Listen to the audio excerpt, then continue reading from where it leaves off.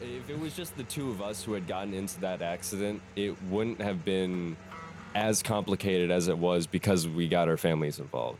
Like, he got his uncle. That's symbolism. Yeah, he was talking about how his uncle's like a very we were talking about how our family was just raised in different generations, and their responses to things are entirely different. They can't just like have like a peace of mind about getting into something like this. Whereas he and I got into it, we immediately connected. I feel I felt like I sound like you miss him. I do, but I also know that it's a once in a lifetime opportunity to meet my doppelganger. Yeah, your European doppelganger. Yeah, and so I midway through, like probably a couple hours afterwards, because I was with them for better part of the day. They bought me food, they got me pizza, and yeah, it was very nice. I took them to their Airbnb, but yeah. I sat down chain smoking with him behind the Mr. Tire, and I was like, we could literally ask each other anything right now. And so he asked me, like, we could kiss right now, even. Yeah. It wouldn't be gay. It's just you and me. You're literally me. I'm trying to get to something serious here. You touch your doppelganger, it creates a black hole. So it's a good thing you did. Yeah, you guys. But it's the best kiss of your life. The fuck out of that, man. We hugged. Oh, nice. Okay. We let an emotional tear out over our shared plights. But yeah, I asked him, like, do you enjoy your life?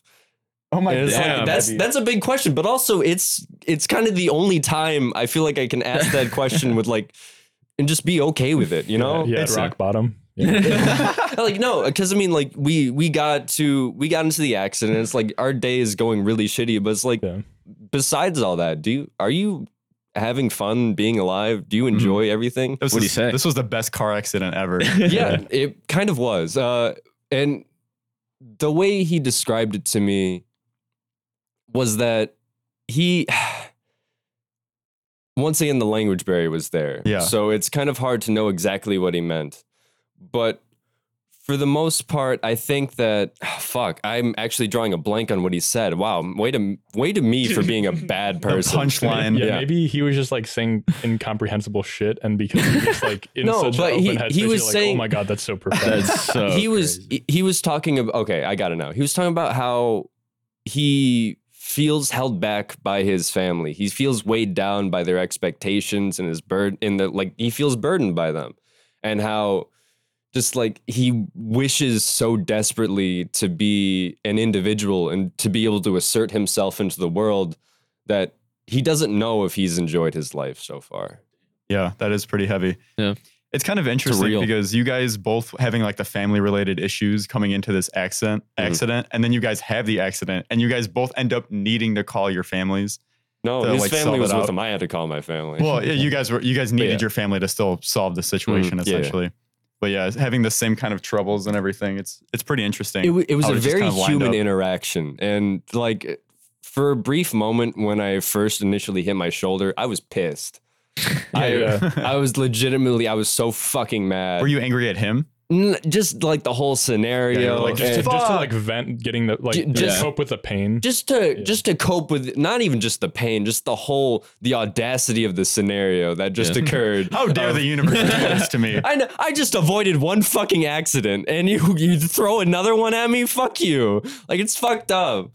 I was really sad about that. Yeah, that sucks. Yeah, that sounds pretty cool though. It's kind of sick to like actually meet someone like that. It was a very unique experience. And also like that's some shit I've been dreaming about, like meeting my doppelganger for you. I hated the circumstances that it happened, but you guys had to happen somehow. Yeah. I think I met my doppelganger in Columbus, and I'm friends with him. So as close. I have his phone number. Like, it's not as much like you. It's just we're very similar. It's not Matt. It's my friend Sammy. Shout out Matt though. Yeah, Tyler's. Yeah, Matt's cool. Yeah, that's interesting though. Like, I don't know. That's such a cool experience, especially because do you ever like introspect about yourself, like maybe when you're high or something, and you're like I'm fucking weird, and then you meet someone else who's like you, and you're like, never mind, I'm not. I did have like a moment of suspended disbelief where it's like, this is like if I had Vadim's genes right now, like that a brand or is it? It's a person. Vadim jeans. Come on down to Vadim's jeans. Come on down to Vadim jeans. But yeah, Cringe. no, I'm kidding. like if I was born in like London, that would be me. Like there was like that small moment in my head where it's like this could have been like my timeline. It's just sitting in the back of my head. You said he looked Italian. Yeah, he did. You got he did Italian seem Italian. vibes? Yes. What are Italian vibes? I don't know. I mean, like, Was he sipping Like darker coffee? hair. yeah, darker hair, Caucasian. He was the opposite of me with the beard. I can only grow this. He can grow everything else, but it's still not a full beard. Is he like Amish? No, it was like it's like Like scruffy? yeah, scruffy. Okay. Like Yeah, I don't think like I could Italians are tell for known sure that growing if he facial tried, he hair. could not. No, not grow really. a Except for full the beard. mustache, maybe. Yeah, maybe. Little Mario moment, you know? Yeah, not to mention we were like almost the same height. So what did you guys bond over, like spiritually? Just all the your issues. just the fucking shittiness of that day. Yeah. And Yeah. like that was the That's an initial easy connection. thing to bond over. Well, I Yeah. think also, like being at the same point in your life at the same time, I think is like a big one. Very much too, yeah. I told him how I picked up my girlfriend from New York, fucking when I was 21. Oh, fucking And he was doing the same thing. literally doing the same thing. It felt like I was looking at a younger, more European version of myself. It was absolutely weird. Everything I want in life. Your dad's been around, huh? Yeah, it's so hard to talk about this kind of thing. Yeah. It's hard to talk about this kind of thing because there's so much that we covered and it's so hard to talk about it right Very now. intimate as It was well. a very intimate moment Yeah, too. this happened yesterday. by Yeah, the it way. happened yesterday. It was a very, very human interaction. And by the way, I never got to say this because he was talking about his relationship with his family. And it's just, you yourself are trying to become an individual. I hope that at some point you find your perfect answer. I hope that you will find an answer that you are 100% happy with and can take that step going forward. I think your family is wonderful, but also self-care, man. We talked about it. Shout out Alessandro. The one thing that you can be sure of is yourself. So, make sure that you're happy with that true? yourself. Oh, I mean, that's what we talked about. Yeah, Okay. we talked about how we wanted to be individuals and, we're like, I was more so responding to the only thing you can be sure in is yourself. I don't know. I've had a lot of experiences that have made me doubt my own perspective. But how are you ever going to be sure of him or him? Like I can't. the only thing at the end of your life that you can ever be sure of is yourself. I get what you're And saying. your whole life is working towards being that. I see. Because at the end of the day, you only have yourself. I don't. What do you mean? I don't. I have my don't agree with that. Hatsune Miku body pillow actually. So Well, I mean, yeah, we also, the thing is, it ties into a bunch of different things we talked about too, where it's like with, dealing with other people, you can't necessarily be sure of who they are. So you have to work within the system. You can't be truly yourself with other people. You have to work within like these boundaries that everyone sets up. Have you taken Molly? Huh? Have you taken Molly? Yeah, did he take Molly? I don't know. We didn't talk about all we did was smoke a joint together. That's it. Well, I'm just saying, like, I feel like Molly definitely takes down those barriers because you're like communication feels so good. That you don't even care. You're just like, I want to touch everything. Yeah. I feel everything. Alessandro, I've done it once. I recommend just trying it. Just once. Don't get addicted. Did you plug the podcast? I did not. What the fuck is wrong with you? Because I podcast, wanted though? it to end like poetically. I wanted. poetic. Yeah, that would be poetic. I want, if he ever finds this podcast, I want it to be 100% on pure coincidence. You know what you say to him? What? Welcome to the Null Thought Podcast. So, my name is Alex. My name is Zane, Anthony. and we have a guest with us this time. I'm Tyler. He was with us last time. Yeah, but so, literally, I'm so mad. That's like the second time it's happened where I've just like everything's fine. It looks like it's recording, and then when I hit space at the end of it, it just deletes all the recordings. I'm like, okay, cool, great. It was Perfect. Yeah, it was a pretty good podcast too. It was a pretty good episode. We talked a lot about fucking everything. Emotional damage. Yeah. Emotional damage. Yeah. I don't want to rehash all the topics that we talked about. I want to Yeah, talk yeah. about the movie again still, though. Oh my God. dumb movie. We need to get our reviews I had out. my everything everywhere all at once moment. Yeah, so. honestly, literally. Yeah, But, all the refractors. The movie was really interesting. I think I really loved it. yeah, coming out of it, I had like a couple gripes, but as I sat with it more, I was kind of just like, it doesn't really matter that those things were like that. He was all my gripes were really small with griping. that movie. It wasn't too bad. It was just like I felt like I felt a little bit I'm an of empath. whiplash going back from like super serious moments to comedy and then battle sequences. But I think within the context of the movie, it's not anything like too jarring No. because the whole movie itself is jarring. I actually talked about the movie on the radio station actually as well with Really? my Really? mentor Dustin, because we had a out caller Dustin. come Shout in. out. We were talking about A24 movies, and we were talking about the difference between aesthetic and genre. Did you plug the podcast? Yeah, No, What the fuck is wrong with you, because Alex? it's not my fucking show. Well, actually, on the podcast that I record with my buddies. Yeah, don't be that dude. But yeah, the caller who called in was You also take calls? yeah. I'm about to call in. The person who called in was a member of the radio station as well. That was our first caller, and the second caller we just talked about So it's aesthetic like and genre. a plant. Yeah. But he's that guy is constantly listening to the radio station because he's a nerd. he's a driver. He Okay. does like late night drives, and so he does nothing but listen to the radio station. Driving nerd. And so he has a lot of shit to talk about because he's just sitting there driving. And he was talking about this one movie called Saving the Green Planet, and it's in a similar vein of like a genre mash of things. Okay. And hearing the synopsis of the movie, it's fucking ridiculous. Like it's an emotional roller coaster of just like plot lines happening in the synopsis itself. Yeah. And it's like some South Korean movie that he ended up seeing way back when. Interesting. I'll have Yeah. to watch it. But yeah, I personally, I didn't really feel any whiplash from the. I'm feeling some whiplash. Yeah, that's a different story though. I didn't feel any whiplash from the genre changes. I think it was really well done. I can understand maybe what you're talking about, but like I don't know, like when the rock scene was really big for me. When that came on, I was like, Bruh. this is perfect. I This thought is it the was best dumb, movie in the world. but also No way. I thought it was The dumb. Rock- It fits. It 100% fits, but I still thought it was dumb.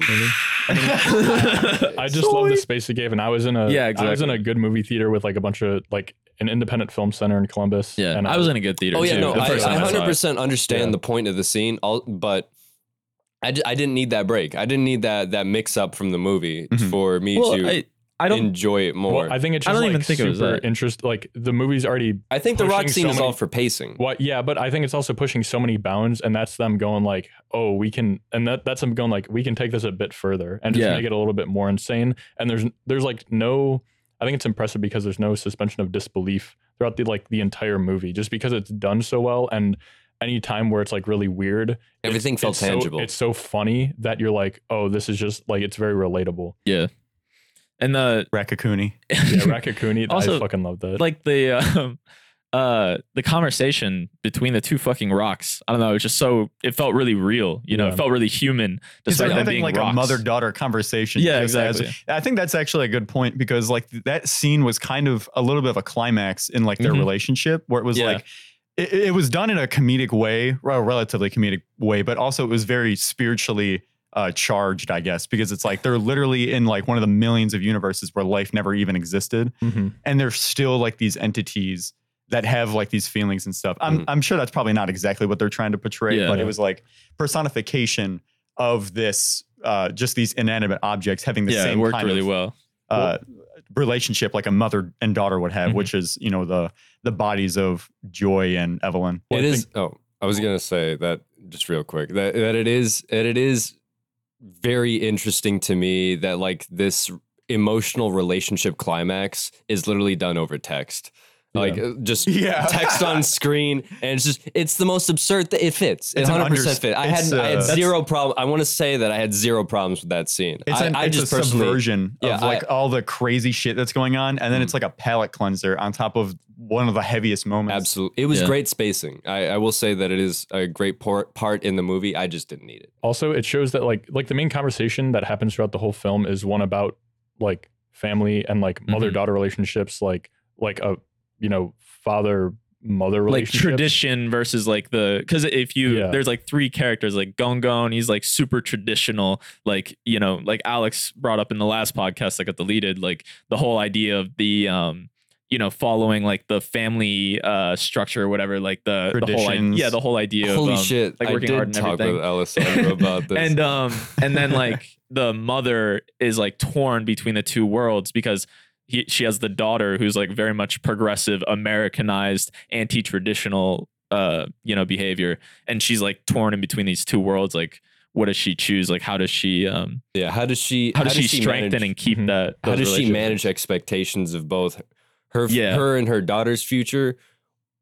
That's pretty much it. How does she manage the expectations of herself and her daughter? Well, there's like dual themes of like the interplay between like family relationships and then also mental health, and they're both covered in that rock scene, and it shows that like those themes and the way they go about exploring it holds up by itself without any of the crazy action and without any of the crazy, like, I mean, it still has that that background of like you're in a world where nothing exists and like these rocks are talking to each other, and that's kind of crazy, but like it shows that just the conversation they're having about it itself is good enough. It's to very warrant fundamental. Its own scene. Yeah. The great part about that movie is that you can split a lot of it up and throw it up on like 1-minute TikTok clips, and it still holds up. Yeah, like, just like individual themes you can gain from just a one interaction from somebody. When you can take a movie apart scene by scene and it still all makes sense, and then you put it all together and it still all makes sense, that's a beautiful fucking thing. Mm-hmm. When the sum of its parts is, or like the greater than the entire project. Mm-hmm.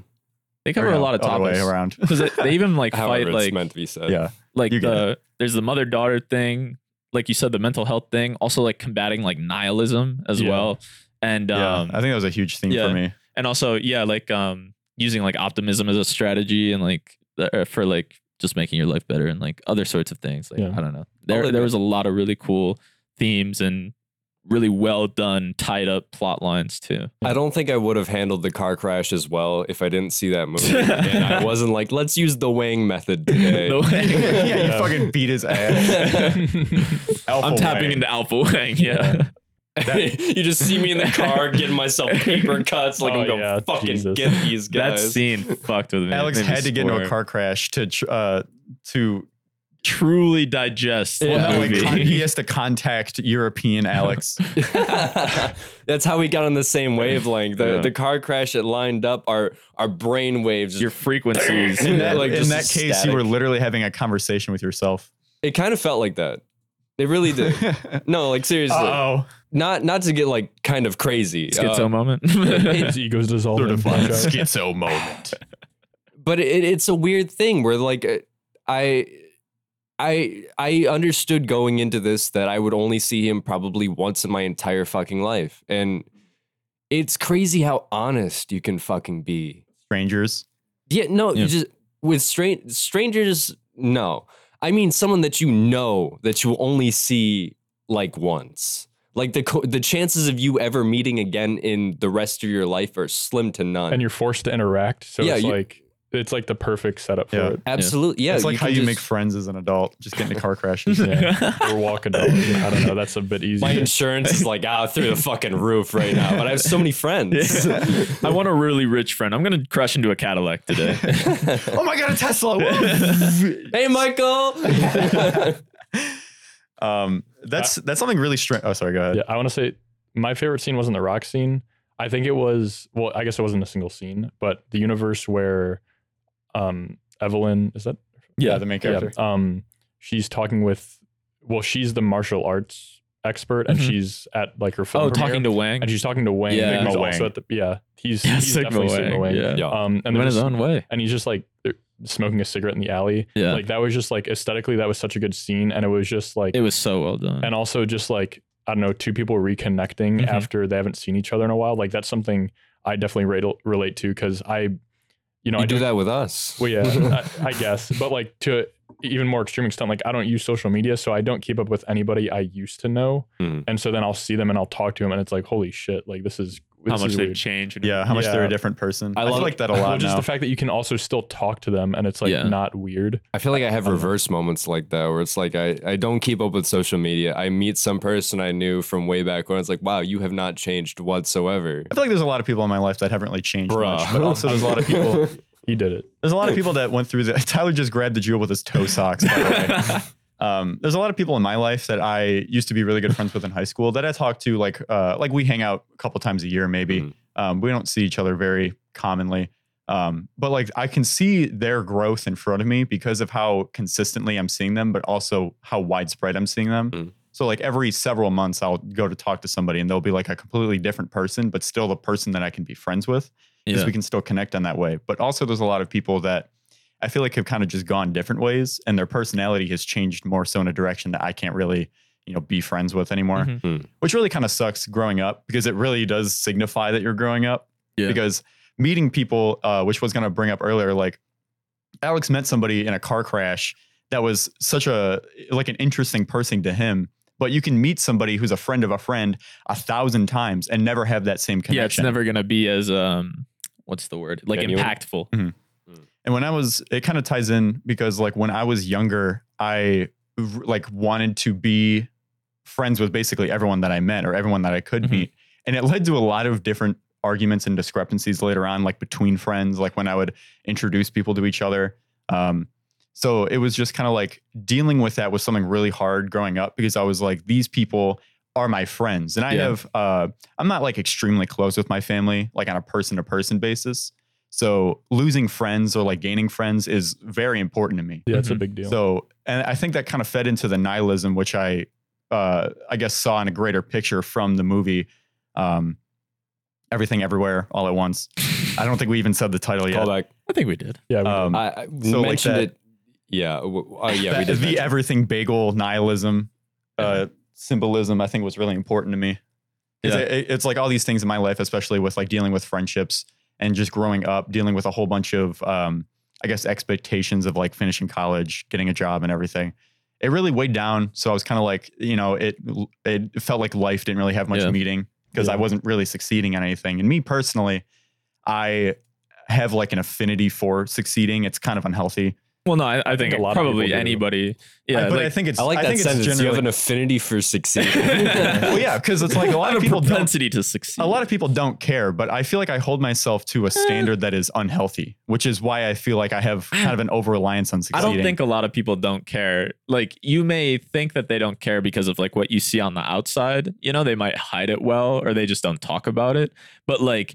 I feel like most people take failure pretty hard. Yeah. There's a difference between like moving on from it or like being able to digest it. But I think generally people like they take it pretty. Well, I think there's a lot of people that still kind of just clocked out in general. Yeah, I think I don't know. Like that nihilism mindset where it's kind of just like it doesn't really matter what happens. Me personally, I'm like in an internal battle where I'm like to live a simple life or to like push myself and like see what I can be the do. Best you can be. Or whatever. I feel like a lot of people have that. Like it reminds me of that Anthony Bourdain quote where he's talking about like there's a like every day I'm in a fight with a guy who just wants to sit on the couch and smoke weed. Yeah, and like that's real. Him like like kind of dealing with that where he's like I just want to like kind of chill and live a simple life and just say fuck it, but also I want to see shit. I want to do shit, and I want to see where life takes me. Yeah, I feel like in the essence of self-care, I feel like the minimum we should ever ask for is to live a stable, healthy, like simple life. I feel like it's our ambition that will drive us beyond that point. But for the most part, we should always seek to live a comfortable, stable lifestyle. And I feel like we should always seek to have a simple life that we can go back to. Why should we all strive for that? Because if you don't have anything to fall back on, then what do you? It's what else do basically you like have? he's saying like a plan A and a plan B. Essentially, putting all your eggs in the same basket of like my ambition will take me where I wish to go. That's a bunch of unneeded stress. It's just my ambition will.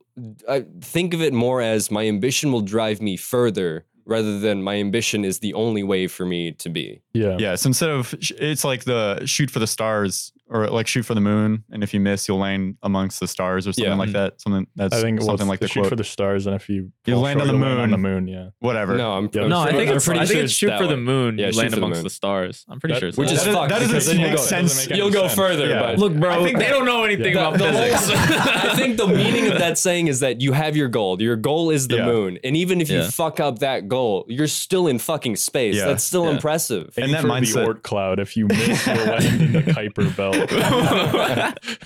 Yeah. If you miss, you'll enter a debris field and die in 20 minutes.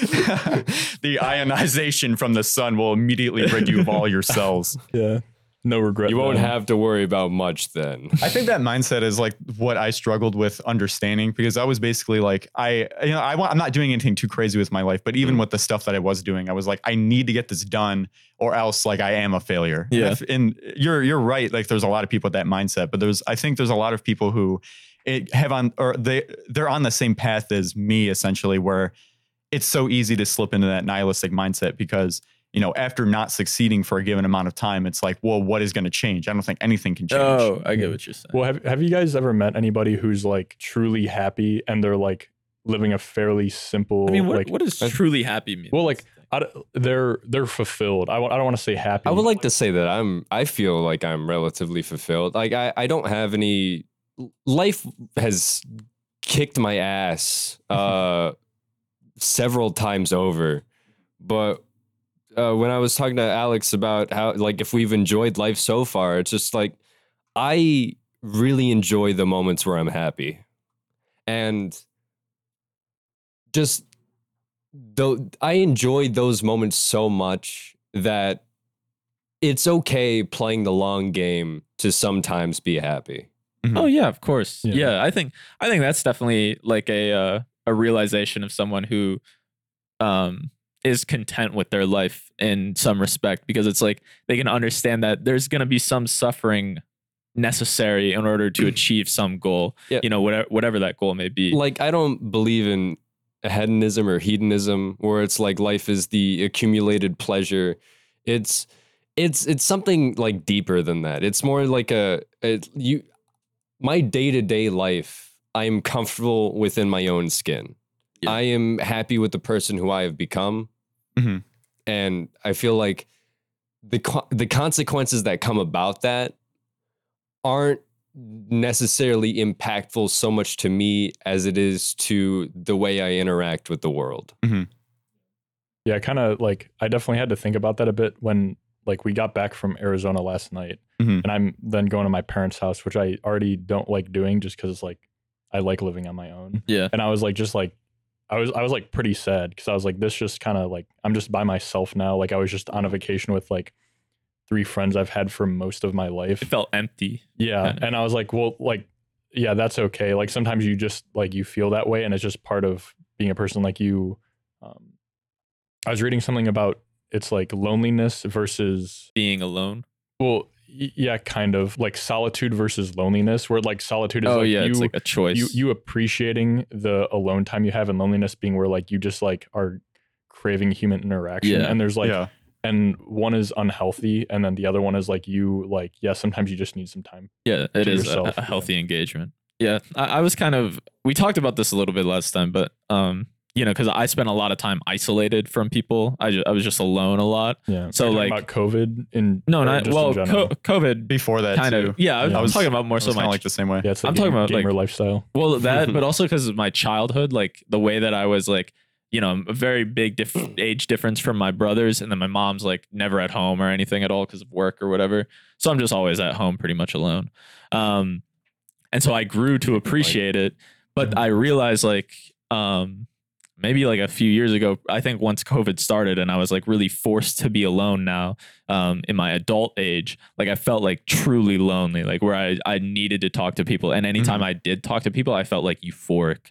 I felt like really good. Edging yourself with friends. Yeah, pretty much. Yeah. I'm edging my friendship.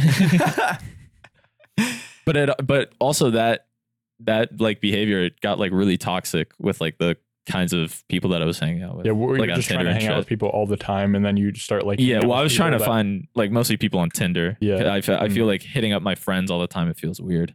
Literally, I don't know. I was in the same headspace. So we Yeah. could have hung out like all the time. Yeah, we could have had a much better time. Yeah, We could have spread so much COVID. Not funny. Fucked up. Jesus I'm a Christ, super man. spreader. We're only All right. super spreading amongst our friends. Among us. Among us. I definitely had the same mindset, and I feel like it comes with depression almost because it's like you feel alone. It goes while very hand in even hand. having friends. Because I like think I could it talk. exacerbates depression. I think. I think that is a causation of depression. Well, like that. Well, okay. Let me specify. There might be like, an interplay. The place that you are in is not caused by depression, obviously, but like the headspace that you get while being in that like isolated space is caused by depression. Well, it's also self-perpetuating. Like part of depression is like you, like one of the hardest parts about depression is like the fact that being depressed keeps you depressed. Yeah, Yeah. like It's like pushing a- yourself to actually seek Yeah, help or you anything. literally or continue push- to go to therapy even. Mhm. You push your friends away, and then you feel lonely even more so. Yeah, and then you continue to push them away Yeah. because it's now you feel like a piece of shit for And- pushing your friends away. And now you feel like you like don't know them a little bit, Yeah. or you feel guilty about pushing it. Yeah. I or feel you like- feel like you should just die now because you just destroyed all your friendships. Yeah. You know? Yeah, I feel like meeting that stranger yesterday really helped cemented the idea that I'm happy because I got to have a genuine stranger interaction where it kind of validated my belief that at least I'm doing something right here. You know, the fact that we weren't Yeah. up in arms trying to kill each other over an accident, and Yeah. you know the genuine human care that goes into like making sure people are right in an accident, that should be first and foremost for a lot of people. Faith Just like in humanity restored. a little bit. Wholesome 100. I've struggled for the longest time to have any semblance of faith in humanity. And No, I even, get that. Even now, it's still like in the back of my mind, I think like if that was some other person, that could have gone horribly wrong. I'm so fucking fortunate to have gotten into both of my accidents with just the nicest people. Yeah. Like they obviously, you know, they still The accident still sucks. it still sucks. Yeah, we still got into an accident, but I'm so glad that everyone was okay and at least not a dick about it. I feel like that would be the case the majority of the time, honestly, because I Yeah. feel like on the internet, because I spend a lot of time on the problem internet. gets exaggerated a lot.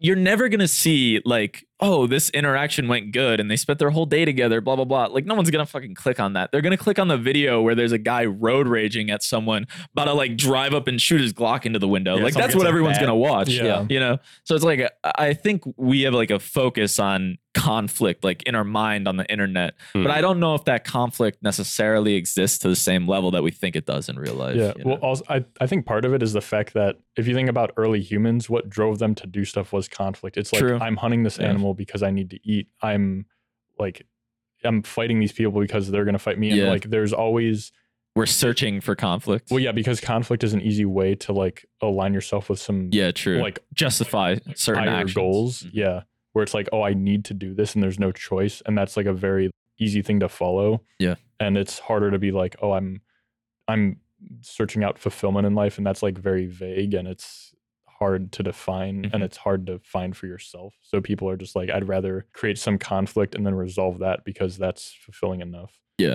People who start drama. Yeah.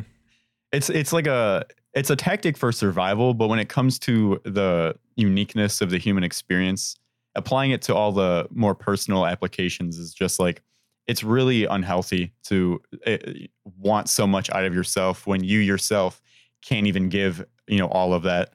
Because then you basically set yourself up for failure mentally. Yeah. When I was bonding with Alex, we were both talking about how we both used to deal with like extreme anger issues in our lives growing up. And it's so refreshing to see that the angriest people in life, like Reformation is when you- possible. No, like when you've hit like true rock bottom for your mental state and like you resort to anger for everything, when you really see like the other side of the coin where like life is all about hatred, spite, and just when you see what it does to you and like you like come out of that, it's the most like refreshing thing. It feels like your headspace is fucking clear. I mean, I would argue to say that I was a bit more driven when I was angry all the time, because that's just how I learned how to live, you know? So you just be angry and use that hate to fuel you to keep going forward. But it's a really toxic cycle. It won't get you anywhere meaningful in any amount of time that isn't absolutely detrimental to you. And I think it poisons interactions. It does. With like, because you're like priming yourself to fucking hate whoever you're going to talk to, or like to think that they're trying to get something out of you or subvert some way. You know what I mean? Like, I definitely can see that. I've had moments like that. I wouldn't say like I've like been like that for a prolonged period of time, but I can kind of see what you're saying. Yeah. And I definitely have noticed a change in you, like in terms of like your mindset and the types of things you would say. You guys have known each other for a long time. Person. Yeah, like in high school, that was probably one of the like. That's when I was just at the starting level of like I don't want to be mad all the time. Yeah. Like I was. It's still struggling because it's hard to change out of that mindset. Yeah, for sure. You knew an entire way of life, and now it's like I don't like that anymore. And you just have to rediscover who the fuck you are. Anger is hard, really hard to get out of because it's like it honestly kind of works in every situation where like you can just blame other things and be angry at stuff, and then it like totally justifies whatever you're doing. It's also cathartic to like let out all the rage and like yell or break something or something. Yeah. There's just a healthy way to go about letting out that tension, that anger. You can still be angry for the right reasons. That doesn't mean explode on someone or something like that. Well, I guess it depends on the situation, you know. That reminds me of when we had that LAN party like 2 years ago, and then we were yelling at each other over CS:GO. I remember when Zane spilled a fucking is it like a T on my mouse pad? I was so upset about that. Yeah, I forgot about that until you brought it up again. I blocked it out. Don't worry. All I did was turn my mouse pad around and it was all good. I know, because you were like, my mouse pad. And I was like, no. Because you were just talking about it earlier. You're like, I love this mouse pad. Yeah. Oh, now I do remember that actually. I remember the exact mouse pad. It was so huge. It was a massive mouse pad. It was the first time I ever had a huge mouse pad that I could use all this space. I'm like, whoa, my arm can go all over this Have you seen the Artisan Japanese mouse pads? No, I haven't. Oh, there's the one with the boobs? No, have seen them? No, yes, I have them. Like they're handmade, but they're really good.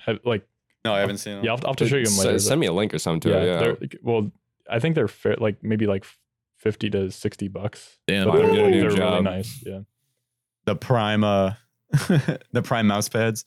Dude, I feel like my mouse pad is so dirty. I've had it for I can't clean mine 4 years. I wash mine and it's still like and whenever I wash it, there's just like there's like gray water coming. You put it in the machine. Why hand wash it? One thing that I saw is that when you wash like towels or sheets and stuff, put your mouse pad in with that and like have it line up against the back wall, so that way it's all covered up and like protected by that. Yeah, and then run with cold. But I heard about that being a method of cleaning it. I haven't tried it out yet because, I haven't had the need to. I just swapped to a new mouse pad that's even larger than the last one. So you ever scratch your mouse pad? Sometimes, on accident. Sometimes my pinky used to drag on it, and it would like create like lines on it. Yeah, from your fucking sweat. You ever scratch your WASD keyboard? Or no, keys? Mine's not crusty. Freak. I started cleaning mine once I spent like $200 on a nice keyboard. Oh yeah, you're like, yeah, this is my child. Yeah. I still have to clean my keyboard soon. Clean your keyboards right now, everybody. Everybody, fucking do it. My keyboard's definitely gross. You should just do it, and also make sure you do maintenance on your computer. Get all that dust out of there every once in a while. Dust is bullshit. Dust is fucked up. Who came up with dust? Okay. Who invented dust? First of all, if you don't want your PC to get dusty, get a good case that actually has a filter on the intake. Second, clean your room, bro. Ooh, Jordan Peterson. That's kind of facts, though. If you get like an air filter in your room, then you'll be amazed at how little dust. I fucking need one, actually. I was thinking about getting an air filter. I always wondered why, like, everywhere I live is just always so dusty, and I dust pretty frequently, but it's like there's nothing to pick it up, so it just kind of moves around until I blow a fan and put it out the window, but that only gets so much. So like an air filter. What base right now? Oh yeah, it's literally been there for like 3 days, and I literally dusted it before I left. You got so many skin cells, bro. I'm a skin cell. Yeah, no, my rooms are both fucking dusty. I should get an air filter. Air filters are the move. I've been thinking about one. I didn't know if it removed dust or not. I looked it up and they inconclusive. should. I mean, like some, they're not going to remove the small stuff, but it will get a lot of it. And just like sweeping regularly, like any amount of work. I definitely helps. need to vacuum. Yeah, like I sweep like usually twice a week, and yeah, like I vacuum. That definitely helps with like keeping stuff out of my PC. Really, the self-help podcast, as it should be. How to keep a clean PC. We're talking about vacuuming right now. I'm not even joking though. Like I remember I talked about this with you, Zane, but when I was like end of high school, like early college, like I was talking about how like I just wanted to be uploaded online. Like we literally talked about this, I think with Anaya a couple episodes ago. But I was like, I just kind of want to live in a computer, and I have like I had an attachment to my computer, and like if my PC was having problems, I would be having mental issues. Like it's just a lot of stress. It's something that you're maintaining, and it's like something that you use every day. Yeah, and it's like, I mean, I use that for like, my hobbies and my schoolwork, stuff for my job. So it's just like, if something happens to it, you're fucked. Yeah, but it's like definitely like, going through my PC, like getting rid of old shit and like organizing all my files. It's definitely like so nice, and like it feels it's good. Less of a mental burden. Yeah. No, it's the car guy mindset. It's what's it called?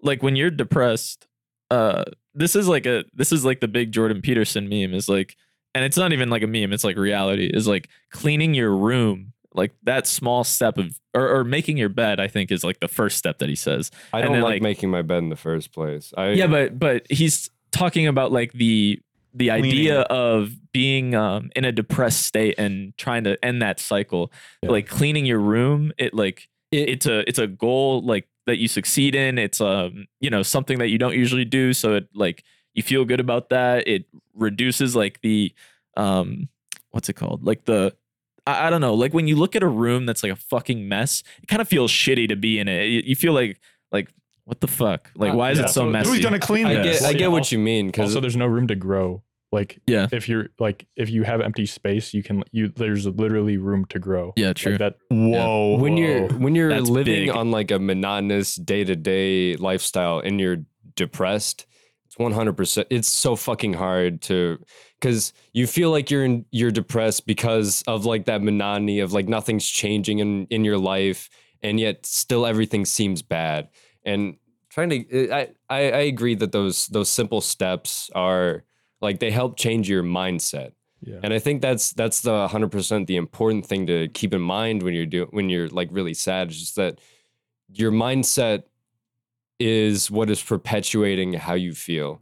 And if there's a better way to look at something, do a little bit of introspect, look inside. And if you know what's holding you back, why is it holding you back? How can you fix it? And then there's some people who get burdened. There are people who get burdened by that thought line too, where it's like, well, I've thought of fucking everything and nothing's working. And it's like, fuck, it's really toxic. Well, when I'm depressed, I'm like just really like I've like anhedonia. Like I know that there's like for symptoms of depression, there's kind of like two categories where like you're really sad, and then there's like where you're just like apathetic. Well, like apathetic and unfeeling, and you have anhedonia. And like I definitely have that where like I kind of stop thinking. I don't really feel anything. I don't even feel sad. And nothing's fulfilling. Yeah, but it's like also like I don't think about stuff. Like when I like height of COVID, when I just moved out, there was like a period of like 3 months where I literally didn't think. And then there's like the first night, like I smoked some, and then I was just thinking about like, oh, like I haven't actually thought critically about any part of my life for the past 3 months. And I was like, holy fuck, dude. Like that, it's just ridiculous. You're like put on autopilot. Yeah, for that much. And I almost think it's like a way of coping with like too much going on. That's probably definitely. Yeah. I feel like I've made the most of apathy. I save it for moments when I save it for moments when it's like I need to perform 100% optimally right now. Efficiency. Yeah, where it's like max. Me when I'm fucking, I'm just like I don't give a shit about you. Pure apathy. No, I mean I'll use it for really mundane tasks as well. Like I'll be playing Valorant, and I understand that 100% the best mindset right now is to not think too deep, not feel anything about it, because I'm just acting within the space right now. Don't get ass mad. Yeah, don't get ass mad. Yeah, when someone BMs, just turn off, BM back. I mean, I don't do that. Yeah, I just focus up. I make people mad. That's kind of the stage that I'm at. That's It's like at first I was like actually angry that people were BMing like in Rocket League or whatever, and then I was just kind of like, I'm just not even going to respond. But now I've gone to the point where like I like BMing people because it's funny. Yeah, I just like to troll. I don't say anything. I don't say anything that's like overstepping a line. I'm not like kill yourself. I'm just kind of like when they say something back, I'll like repeat what they say back to me, and I'll be like skill issue. The duality of man is both BMing back and top fragging.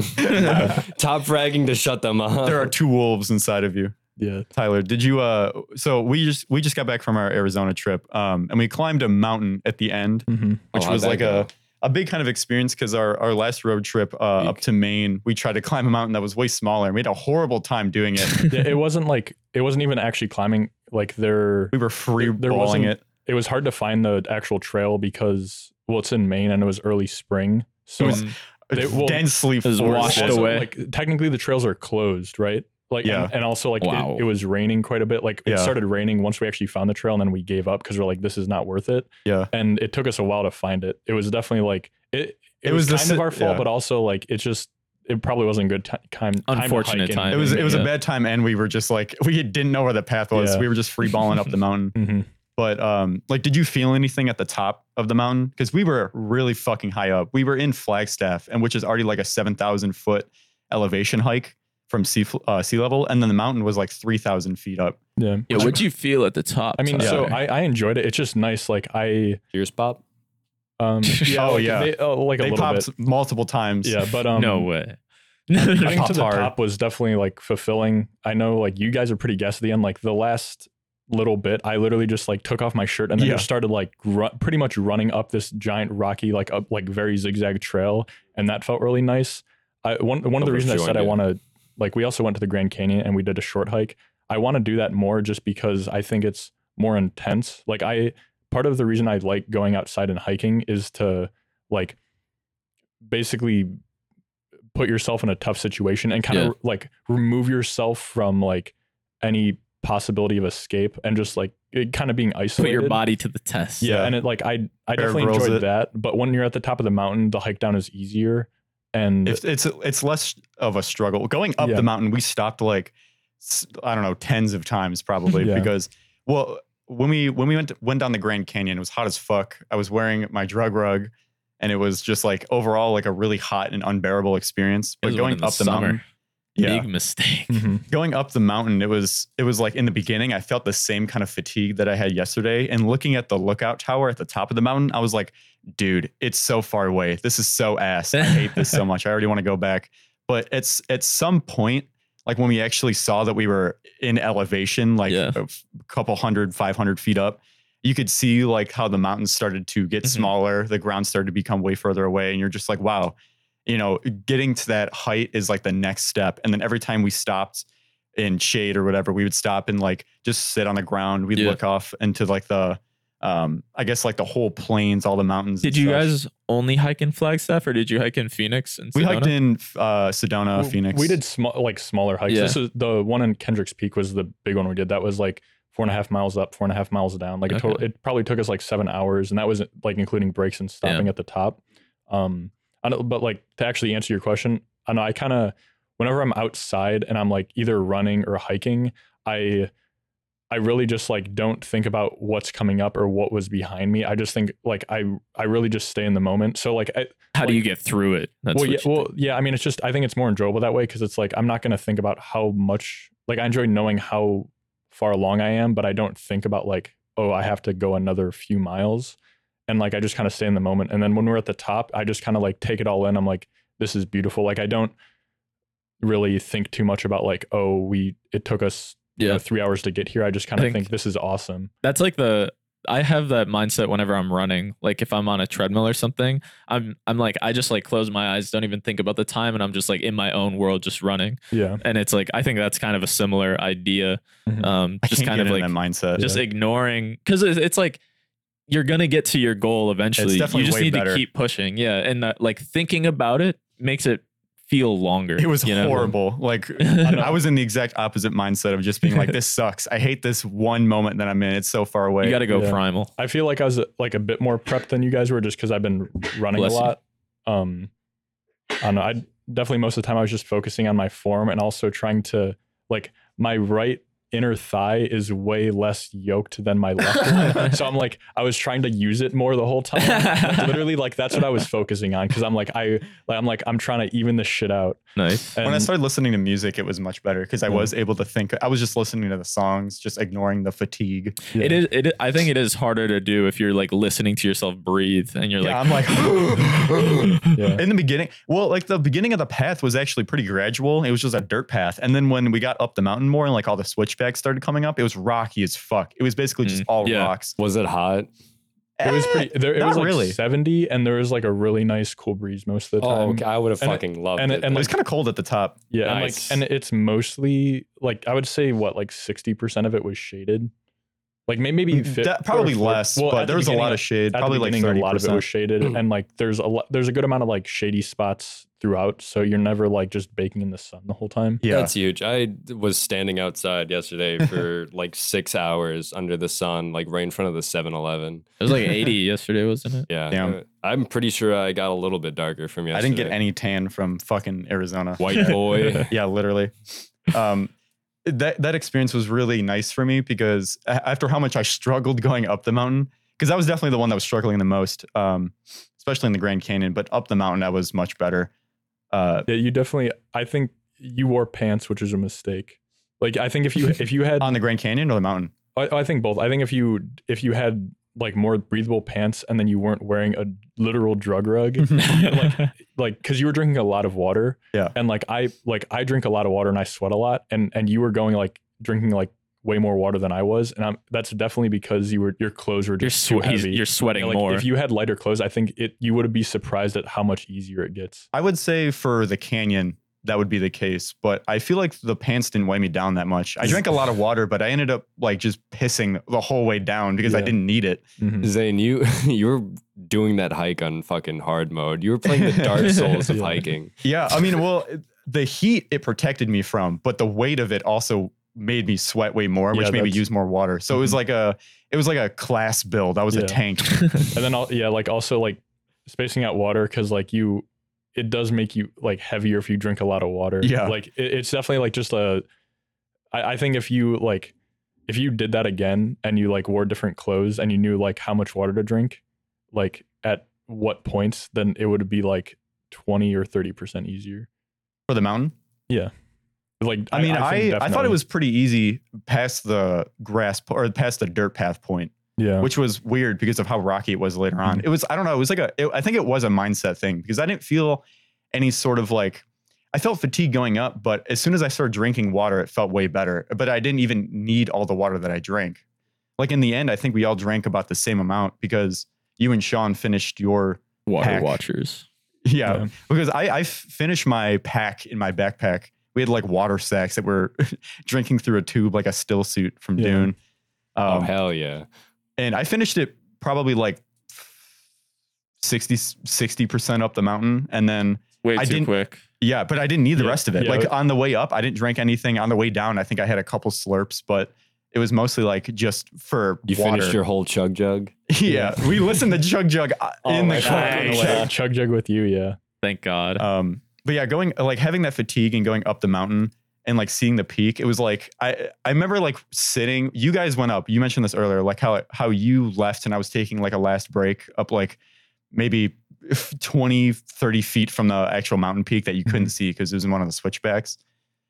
Just sitting there like alone, it was kind of like, well, this is it.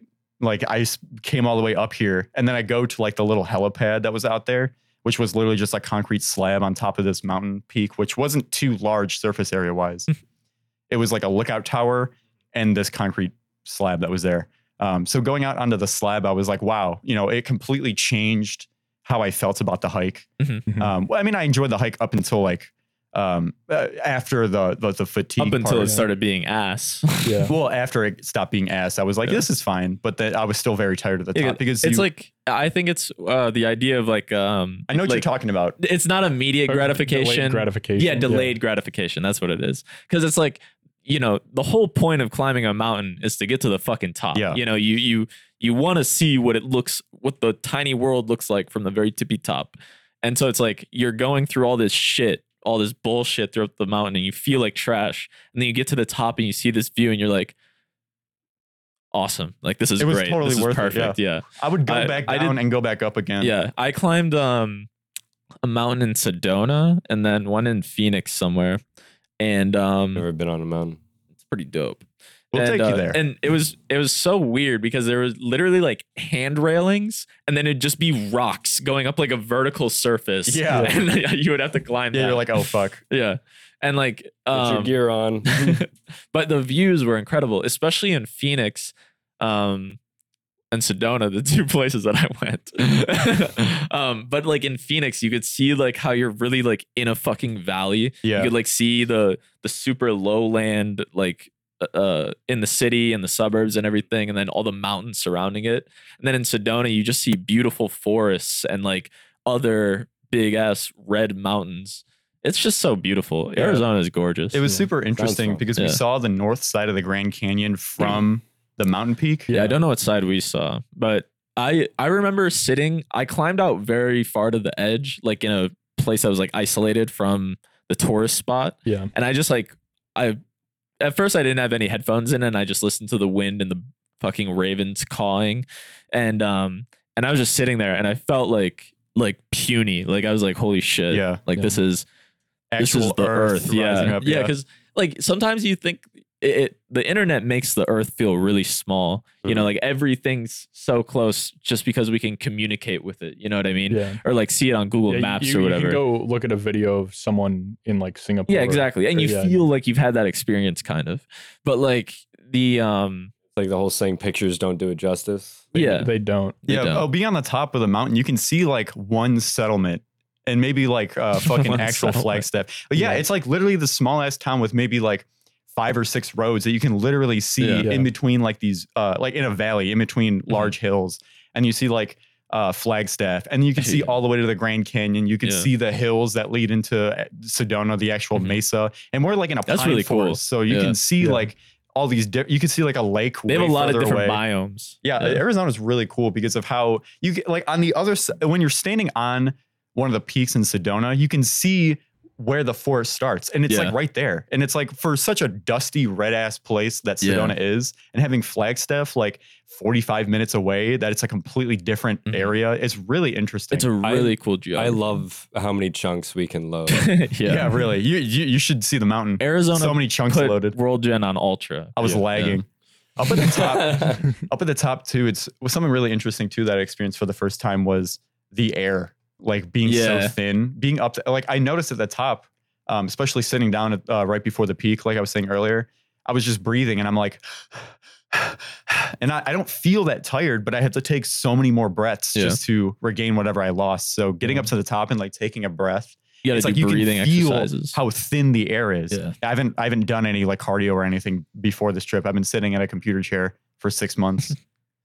But going down, going down to the car again, I was taking like one breath a minute because I was acclimated to the top.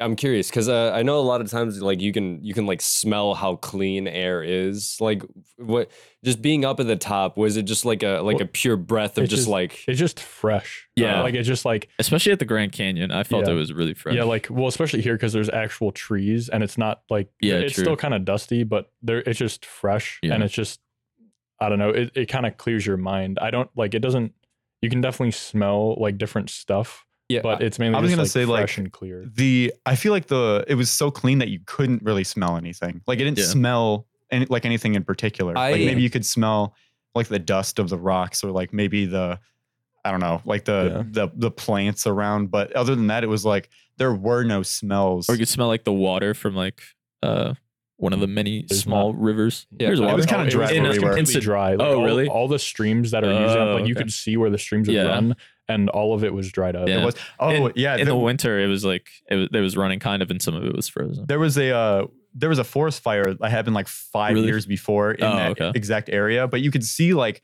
it was a really cool experience because it didn't just happen. Bless you. It was a really cool experience because it didn't just happen in the region. It was like a while ago. So you could see the undergrowth starting to come up. Yeah. There's all these burnt ash trees with like life coming from underneath them. And they were like Vanta black trees. These trees were Vanta black. Yeah. You could see like patches of like dark gray grass where there was a fire. Where was that? There's just no trees. It's like outside of Flagstaff, maybe like 45 minutes. It's really cool though. Yeah, that Flagstaff is a really cool city. I would love to move there. They had the observatory there, Lowell Observatory, the Yanny Observatory. I know to go back onto the smell thing. I know that clean air isn't like a scent, but it is definitely one of my favorite things to. It's noticeable. Smell. It would be a scent in the way that like not having shoes is considered a shoe. You know, like you can tell that there's a difference, but no, there's definitely. There's definitely a scent because the fresh scent is created by like all the plants, all the dirt, all the grass, like everything. But I don't know. It just smells like air. It's like a neutral smell. It's like but that's like air and water has a flavor. Water has a flavor. Null thought. It's so neutral and bland that you recognize it as water. It's like one of the most neutral things ever. Yeah, but that doesn't mean it doesn't have a flavor. Or it's flavorless. Well, I'm saying that it's so bland and natural that you don't even tell that there's anything different. Because when you're in an environment that has like a fucking candle, for instance, you can smell the candle. The air may be clean still, but there's still things that are causing smell. But I would not say it's like there's definitely a scent to it. I don't know, like and also like scents, like all your other senses affect your mental state, and people don't think about scent too much because it's the fastest acclimating sense you have. Like where like you can be in a room for like 20 seconds and like we don't even smell this candle that's going right now, but like that definitely does affect you. And that, Well, so if you went up into like the stratosphere where there's like literally no smells that could even exist, would you consider that a smell? Well, I think would. I think there was research that was done that said that space actually does have a smell. Not space, just like where there's like the furthest away from the ground. I thought it smells sweet or something up there. You are smelling like different air because there's like it's more ozone and you're. Yeah, so that's the point that I'm trying to make is that it's a smell that is so neutral to us. It just seems like there's nothing even there. It's like a neutral smell. I get Zane's point here. I'm somewhat leaning on his side. But the thing is you can clearly tell when you're in a fresh air environment versus a not fresh air environment. There's clearly a difference. When you're in a not fresh air environment, there's a whole bunch of smells that you can smell. So when you remove all of that, there's still smells, but it's such a non-smelling thing. Yeah, but I think like just off of like. It's like drinking a whole bunch of pop and then drinking water and describing the taste. Yeah, but like you're on a mountain where there's like a bunch of animals, a bunch of wildlife, like all that stuff has a smell to it. Even the dirt does, even the dust does. And if just because you don't like, you're there for so long and you're going through some stress of like climbing a mountain, like you might not think there's anything, but there's definitely a bunch of scents. I'm not talking about whether or not there are scents. I'm talking about your perception of it. I mean, I perceive it as a scent. I mean, I think the lack of anything potent is in itself a scent. Like it's nuanced. So we agree. Yeah. Also, we've been smelling air like since we've been born. And compared to like your average life, like I said with the candle, it's like you don't even smell that anymore. But it smells way cleaner. We're literally agreeing, and you're trying to. No, I'm not trying to disagree. No, we're disagreeing. It's just like overly pedantic. Like I don't think this is worth talking about anymore. We're not going anywhere. Damn. Well, it's like I said with the water thing. It's like when you drink a whole bunch of soda, you're gonna say water has no flavor. You recognize. I'm not talking about this anymore. Because I'm right. No, you're conceding. Well, no, I'm just saying it's like we're not even arguing about we're arguing about like definitions at this point, and it's just not going anywhere. Well, no, your perception of something and like the actual makeup of it are two different things. Yeah, but that's also a whole different conversation. But that's what we were talking about. Like your perception of going from all these different kinds of smells in your everyday life. Like I can smell the dust in this room. I can smell me living in this room. But going on top of a mountain, there's still smells, but it's so much fresher and cleaner. And because there's so much less being added into it, or maybe so much less potent smells. I guess. Yeah. I mean, like that's a different conversation than we started off having. Yeah, I think so too. Yeah. This is. Yeah. I don't think so. Topic. Because I was mentioning topic closed. What I originally mentioned was that it smells like there's nothing even there. It's like, can it even be considered like a scent and compared to like your regular? Life? Yeah. It is a scent. It's a scent. Yeah. People advertise that as a scent and people buy it. But yeah, people buy like clean air. That's what you bottle up. in like more fresh urban linens. environments. Speaking of mountains and stuff, to segue into my topic, but how familiar are you guys with like moonshine lore in history? Moonshine lore? I don't know. Yeah, I mean, went the rival I know families about in like the Kentucky? 1920s when like people were like the Prohibition, dying from bathtub liquor. moonshine. Yeah. during Prohibition stuff. I went on a small YouTube binge of like learning about moonshine and like the history and tradition behind it, because it is kind of like a relatively. If you want to be a bartender. But there's a very famous moonshiner named Popcorn Sutton, who That sounds like a moonshiner name. but yeah, he existed during the Prohibition period, and in order to make a living, a lot of people made moonshine because it was money that wasn't money. It was literally just liquid gold, essentially, right?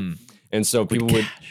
Popcorn Sutton was victim to one of the federal raids that had happened, and he was facing time in prison potentially. And instead of doing so, he released 2 documentaries and I thought you were going to say killed diss himself. tracks. Oh, shit. Yeah, He dropped some bars. Yeah. no, he documented the whole process as like 2 home videos. I think the movie is called, it's on YouTube for free. It's called the last damn liquor run I'll ever make, or something, or the last damn liquor I'll ever make. And yeah, it was just a really old man, and he was decrepit, but also he had the look in his eyes that he was okay with dying, because He had accepted death. Yeah, it was really interesting seeing him make this, knowing full well that he would take his own life. He told his daughter as well before he did it. It's like, I don't want to face time in prison. I'm going to kill myself.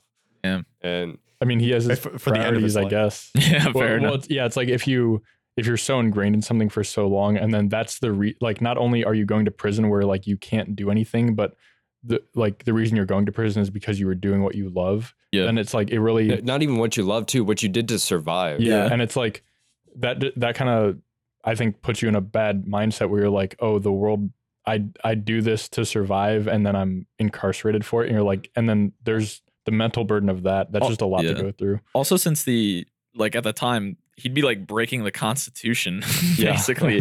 So like the punishment was probably going to be pretty severe. But yeah, fucking. Well, how long ago was this? This happened. It was during Prohibition, wasn't it? It was I think he actually. How do you make home videos? What? Yeah, hold up. Jamie? The video was released in 2007. I don't remember when it was shot. Give me a sec to look it up. But when was like his first film made? His the person he made the moonshine with, JB. Yeah, Guy from Scrubs.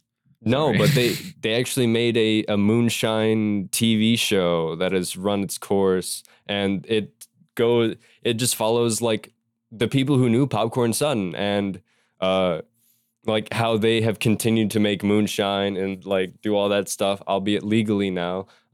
Lame. Yeah. He was born in 1946 and died in 2009. Yeah, so this is more recent. Yeah. Yeah, it was rather recent. You were thinking he made home videos in the 1920s. Before the Great Sorry, Depression. I'm not 100% informed about this man that I went on one binge on. He pulled his GoPro out. America's funniest home silent videos. They have like the frames of captions, like it cuts to black and it's like, funny baby fall over. look at this wild baby. But yeah, they did a whole bunch of shit with moonshine. Like they invited people from other like some dude from Tennessee who knew a lot about fruits and making rum and whiskey through all of that distilling stuff, and they brought him into their lineage. They traded the art essentially, and it was really interesting to watch. Interesting. So did you learn how to make it? Oh yeah, I know how to make. You gonna make it? Yeah, you're gonna try. could, but Do it. Do When it. you get home. I'll have You to have to know a taste little test bit it, about the though. law. Are you not allowed to make moonshine? Yeah, you can distill your It's own state alcohol. by state. Oh Fuck. way. Yeah, That's dumb. I've already looked. Wait, so does that mean like they can stop you from distilling any alcohol? Like making like wine or mead or some shit in your fucking garage? Yeah. Really? I think so. I might That's have like so a certain weird. alcohol percentage that you're not allowed to go over. Maybe. Because people make wine and that could be pretty potent. So and moonshine is really potent. Yeah. It's like Yeah, sometimes 50, 60%. Dude, the machine, the shit that they had to set up to get that fucking like the distillery working is like, it's so crazy how rudimentary. They literally just use copper plates and like they folded. They made sure all the shit was like all the seams between each piece of metal was like covered in literally like some grain blend, so that way it just hardens up and keeps all the moisture inside while you're distilling. Interesting. And it's so crazy seeing all these like super rudimentary kind of like solutions to just literally making machinery. Yeah, back in the olden days. Yeah. Not even the olden days, just like 10 years ago when it's like you can't just go out and be like, I'm going to 3D print my distillery today. Yeah, you could probably do that. There was a person in high school that was trying to use the engineering classroom's 3D printer to make another computer. Like he had the fucking... I think I knew a guy who was trying to do that, so I think I might have known him. He's only a grade or two above us, but it was really cool how he was doing it. It was like a pretty simple computer, obviously, but... Yeah, I was going to say, like, how do you make it? Like, how do you make a fucking board? It's all in the material. Like all you have, I mean, he's not like 3D printing the circuitry on top of it, but all the pieces and parts, like the fan casings of like a GPU. And he was a fucking god at coding, so he could probably make all the software just to make it run. Coding, God. A lot of people like that in high school. Yeah, one of the things that was hard for me to deal with was going down to being a part-time student is the fact that coming to terms with the idea that I don't learn as well as other people. Yeah, learning how to learn. No. I mean, there are people who have an inclination to things, and it takes them significantly less time than it takes for me to understand the same thing. And I think just understanding that I don't need to be fucking competitive about it. That's actually is one of the greatest changes that I've ever made. Well, yeah. Also, that opens you up to like the fact that college is not about. It's not really about just. Like, it's obviously about learning and bettering yourself, but it's also a giant part of it is networking, which is like, I know you guys went to, I think all of you commuted, right? Yeah. But like living on campus for 2 years and then like just living in a college town, like, and networking with people, you realize like, yeah, I'm not supposed to just be like trying to one up everyone. I'm supposed to be like building connections. I'm trying to go into game development. So I'm trying to like, literally I'll meet people and I'll just get to know them and be like, I can use you, like not like that, but it's like, oh, I can work on like human real estate. I can utilize you for a project. We can work on something together and make something good, and that's just like it's kind of what I want to do with like go about it. Other people in my life. Yeah, just like being able to collaborate, I think is really good because especially in an artistic sense. I'm glad that we do this podcast for that same reason, where it just lets me I don't have very much creative energy, or at least I feel I don't. Or I haven't tapped into it, whatever the fucking reason is. But this has given me at least somewhat of an outlet to put like some of that mental energy that I can use to cultivate my own creativity. Get to nut it out. Yeah, I get to nut it out live on the air. What were you going to say, Tyler? Like creating stuff with like doing creative stuff with others is like such a good way to like know them like that you couldn't in any other way. And figure out like their mindset and like kind of where they are. Yeah. Well, so like I feel like art is a reflection of the people who created it. Yeah. And so you're just like, it's literally like having a child with someone. I mean, that's a good, I've tried kinda collaborating with like music with other people, like other friends that make music. And I'm just like, I love you as my friend, but I cannot work with you. It came out bad. It's not, the baby came out bad. It's surviving past a year old.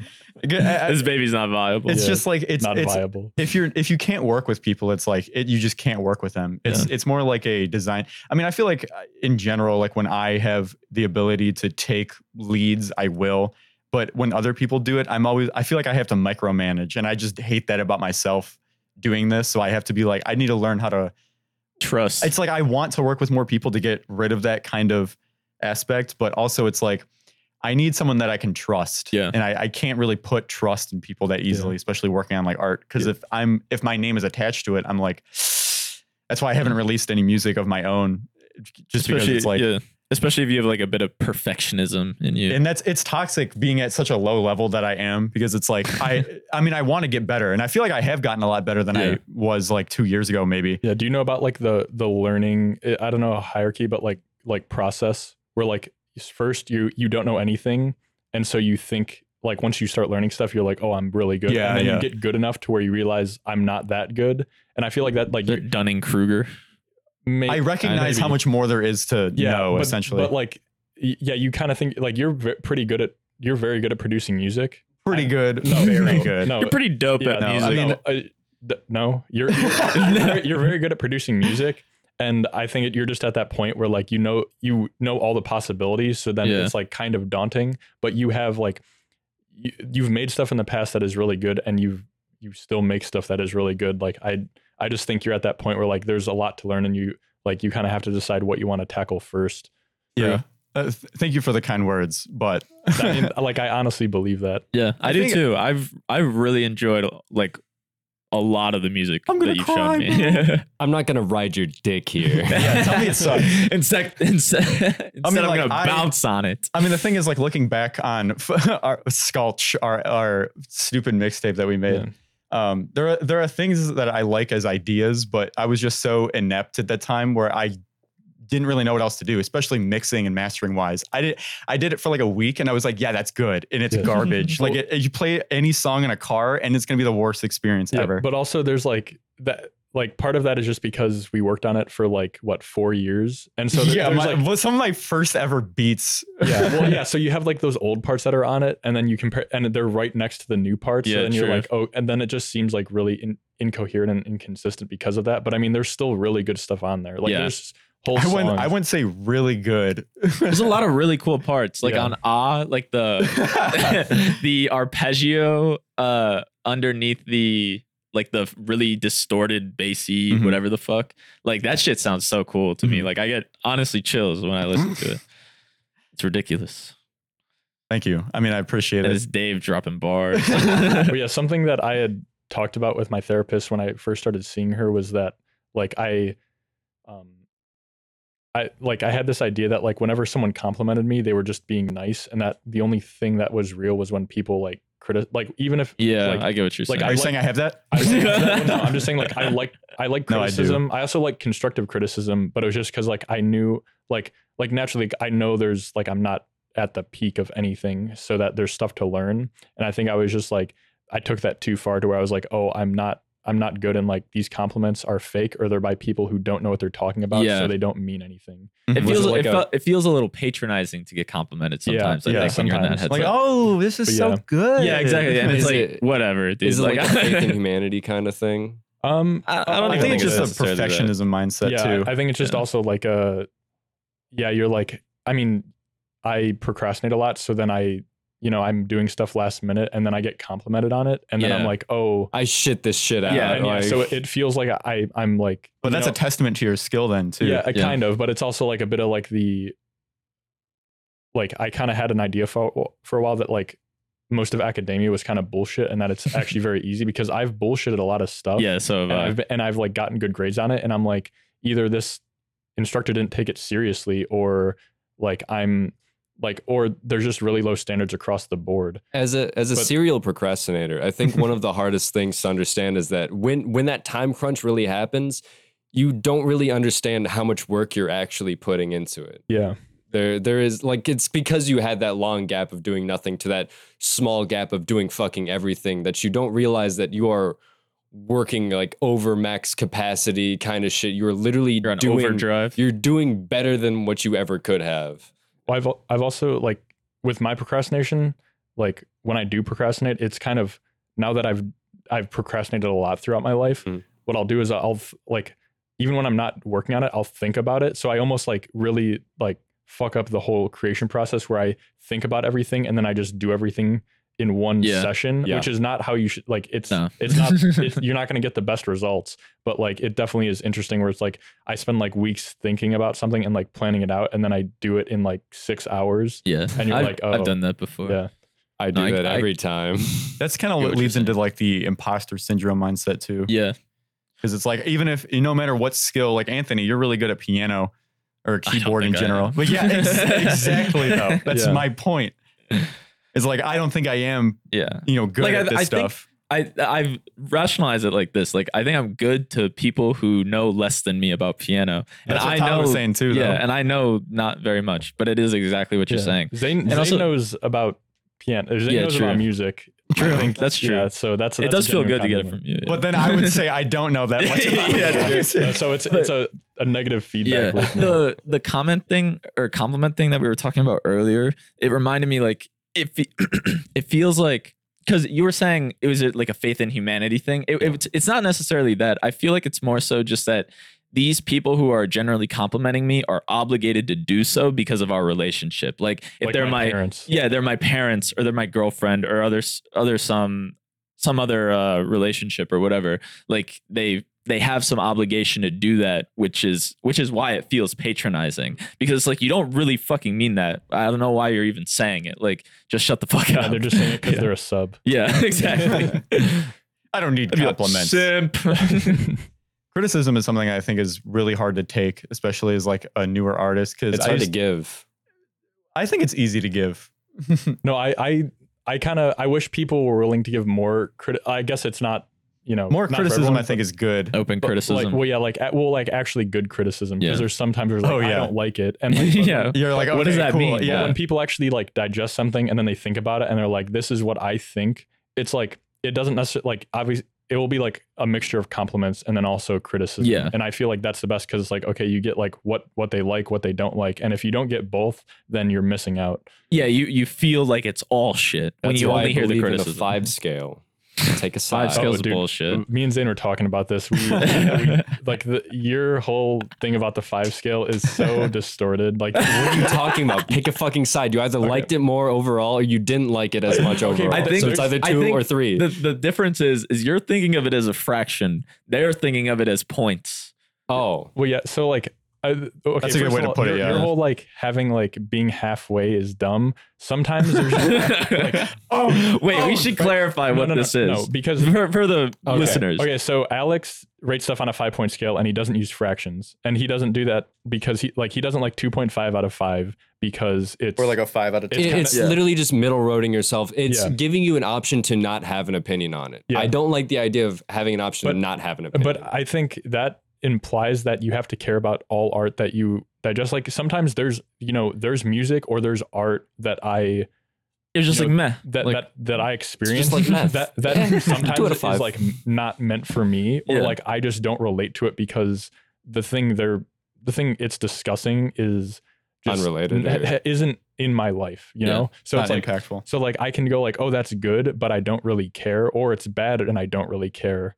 And it's like, okay, I'll give that a 5. And it's like, or I just I don't know enough about it where I'm like, I get like, there's a lot of reasons that you can give stuff like a 5 out of 10 or a 2.5 out of 5. I feel like I make the division between those two things then, where it's that if there is something that I do not care about, I won't bother giving it a scale because I don't care about it. I was going to say that's a good point. Because like, I wouldn't rate it if I truly don't care about it, because then it's like, why am I even rating it? Yeah, what kind of opinion do I have to give on something I don't care about? But people who rate stuff and post it, like you can't just do that. Like if you put the time into reviewing something, like they probably will do the same thing where they're not going to give it a 5 because they feel like they need, like you're going to get a better, people are going to be more willing to click on it if you like lean towards one side. Because if you just say like, it was all right, then no one will click on that shit.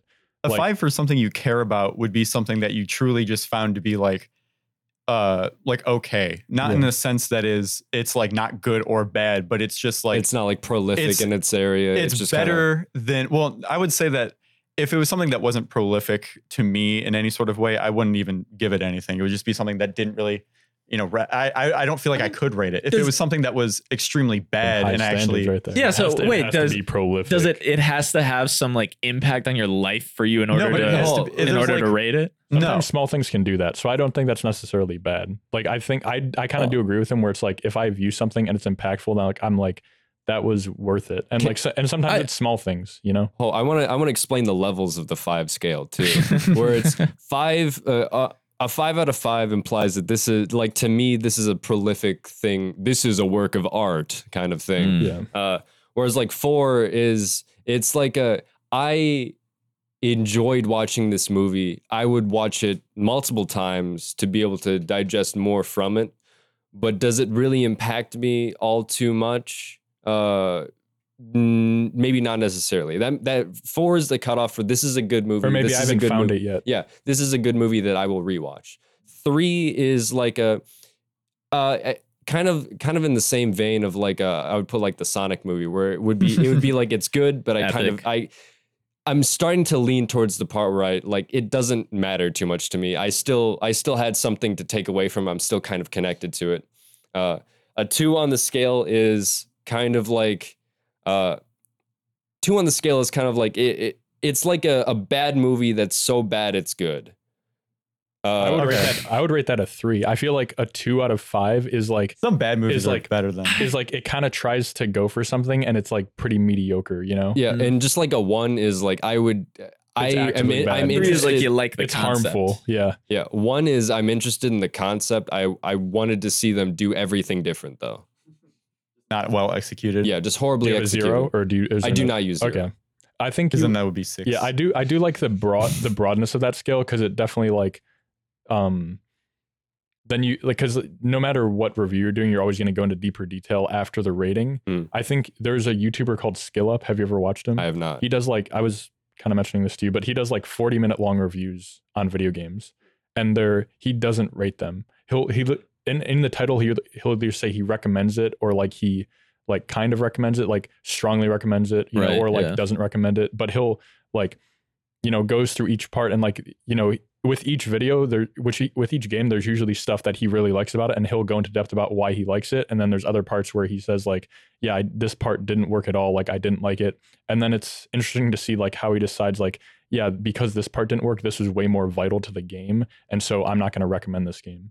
Or he'll recommend it to certain people, which is like, you know, I think is a way that's like if you like these types of games. Yeah, if you like these types of games, or if you're not that experienced for the genre, then go ahead and play it. But if you've already played a bunch of games in this genre, then like don't, because you're not going to get anything out of it. Okay. I think that's really cool. pretty good. Yeah. Mm-hmm. It's a good way to engage more than the audience of the game itself. Yeah, I think judging these kinds of scales is just, or judging with these kinds of scales, or is just kind of like, it's demeaning, because two things that can be, you can have the same kind of enjoyment out of them, but for completely different reasons. Yeah, true. I don't rate too hard on the scale. The scale itself is just like a general outlook of how I feel about it. I feel like it's just used as a translation. Mm-hmm. Like this is it's like quick, primarily it's a summary communication. Yeah. And I mean, honestly, I do like scales like that. Giving something like a B+ or like a 2, it just flopper. like SS. Yeah. I think it just makes sense. Well, yeah. I don't think I could ever I think use there are aspects that I do like and aspects that I don't like That's about fair. it. I think in general, we shouldn't use it because we get more valid critiques out of it, because it's like you can't just slap a number like 3 out of 10. 3 out of 10. I don't give a It's fuck. like that would be in a quote tweets of like you drop an album and everyone's like mid 3 out of 10. I feel like if we're talking about rating stuff, we need to talk about The Last of Us 2. Like, do you guys know? Are you guys aware of Last of Us? I'm aware of like I've seen the Nakey Jakey video. I'm aware of like the drama surrounding good it, I think, but I think like I never played it, and I was never into the first one. Really. Well, I did binge all the cutscenes too, just to know what's going on. So explain the situation. Okay, so I haven't played either game. I've watched walkthroughs of both, and I've watched, I've seen a playthrough of the first one. Yeah, and I've watched, a lot of content. I've also just thought about it in isolation by myself. And like, so The Last of Us 1 was a really good game. It ended in a place where like there's definitely more to go from that. Like it ends with Joel killing a doctor that was going to kill Ellie because she has the cure for the disease. And so it's kind of like there's a resolution to the story where there doesn't need to be a second game. Yeah. But there's also a lot of stuff to explore, like, okay, well, he did that, so what's going to happen to this virus now that's taken over the world? And also, what's the dynamic like between Joel and Ellie?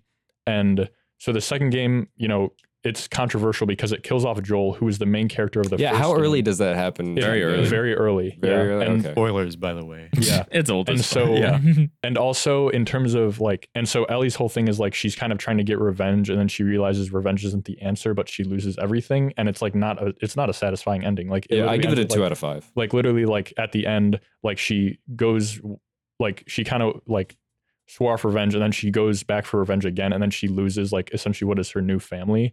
And it's just like, so there's like a whole debate about like, oh, did this game that didn't necessarily need a sequel, it got a sequel and led to a less, I guess, fulfilling ending, and now also one of your favorite characters is dead. And like, how do you feel about the series versus like ending it like on the first game?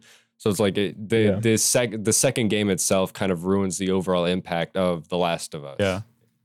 I don't see it as that, because it's his own thing. And like I mean, that's like the same thing I was talking about like being in the moment on the mountain. It's just like, if I'm playing a game and I know there's another game that's like a sequel that's not as good, I'm never going like, oh, this game is bad. Like, I'm just like, this game is good. And it's its own thing. Yeah, that's fair. So what I will say, as a person who watched a playthrough of the first one and saw some cutscenes of the second one, I think it's a brave like narrative decision, because one, you have this new character who you really know nothing about, but you know their backstory. Who kills a fan favorite character, right? And like, okay, so wait, hang on. Let's build on something first. Joel and Ellie's relationship was kind of fucked after the whole thing, right? Because she kind of resented him for the whole for like that whole thing, didn't he? Well, or didn't she? She didn't really know about it in the first game. I think. No, I'm talking about in the second game. Oh yeah. Like, well, I think she realize it once he's killed, right? No, I thought she learned about, because they had a rocky relationship before it. Yeah. Okay. So their relationship was kind of fucked, and then Joel gets killed by this new character, and so it's like, who's the daughter of the doctor that Joel kills at the end of the first game. Yeah. So like Ellie and Joel don't get to resolve any of their issues, right? It's a lost like connection. It's empty. It's gone. It's messy, right? Whatever they left. And then you're also forced to play the character that kills like the fan favorite. Yeah. So it's also like, it adds like a whole new dynamic. And I think it's like a brave decision. Like, it's a really interesting choice to do that. I don't know if they pulled it off well necessarily, but also to comment on the ending, like you said, it felt messy. I feel like that was kind of like the purpose of it. Does it also end on a cliffhanger? Not really. Okay. I don't remember it. I'm pretty sure it ended with. Don't you get to choose? You get to choose to either like kill Abby, or don't kill her. I just watched a walkthrough, so I don't know. And it's also, well, you'd probably see the choice. Played it. I know, but I think it's still interesting to talk about, because also like one of the reasons I do like it is because like, so everyone loves Joel because you play as him the whole game, and he's just a kind of a cool guy, I guess. Mm-hmm. Yeah, he's an asshole, but not really. Also, you build sympathy with him right away with the opening of the first Last of Us. What a beautiful intro! It was a really good too. And so then you have like, you kind of show like, he killed someone for someone that he loved, and Abby kind of like, she, from her perspective, like Joel is just someone who killed he's a random killer father for no reason. Like, there was other ways you could have stopped him from dissecting Ellie. And so then you see it like, okay, so everyone loves Joel, and then you don't like Abby because she took revenge on, like, in a way Joel took revenge on the doctor. Like Abby's motivations make sense narratively. Well, it also points out the consumer or the players like hypocrisy with it, where they just like certain characters because they played as them. They played with built them. up. You understand Joel's reasoning, and Abby is just kind of like, she's not necessarily shoehorned in, but I feel like they didn't spend a lot of time building her up before the whole kills Joel thing. And then I feel like they try to double back on it, where it's like, oh, let's build some remorse for Abby now by going through her backstory throughout the game. Well, I think isn't she introduced to the character by killing Joel? Yes. So it's like, they're not trying to build backstory at the beginning. They want you to sympathize with her over time. So do you think, I feel like one of the problems I had with this game was that I felt very disconnected from the character's motivations. And I'm not saying that as in like, oh, these big impact points. I'm talking about as a whole, as the plot progressed, I kind of felt myself giving less and less of a shit about what was going on. Because that's the worst. It felt like they were, I understand that, the whole anger, you can make a lot of irrational decisions and stuff, but there's a line when it goes beyond irrational and just kind of asinine, or where that I all of a sudden, like, I didn't give a shit about Ellie trying to either seek vengeance for Joel or how she interacts with other people, because what does she want? I don't know. Yeah. Like I felt very conflicted watching the playthrough of Last of Us 2 because just I couldn't understand why characters were doing what. I think that like I feel like that part of that is intentional, where it's like just a bunch of like angry confusion. I mean, we were talking about anger earlier. And I guess, like, but in a way I would have understood that. But I feel like the way I saw it felt very forced to me, and it wasn't like this is how things happen. It felt more of they're making this happen, you know? Well, I mean, like it didn't feel like a breakdown of emotion from this large traumatic event. It just felt like a blockbuster moment. Yeah, really like an M. Night Shyamalan twist. Like I'm not gonna kill you because I'm a better person, or like shit like that. Yeah, like just for no reason at the end kind of shit. So synopsis: Last of Us 2 is cringe. Last of Us 2 was kind of cringe. Last of Us 1 was beautiful. Uncringe. I give it a 4 out of 5. All right, see you later, everybody. Thank you for listening. Bye, bitch.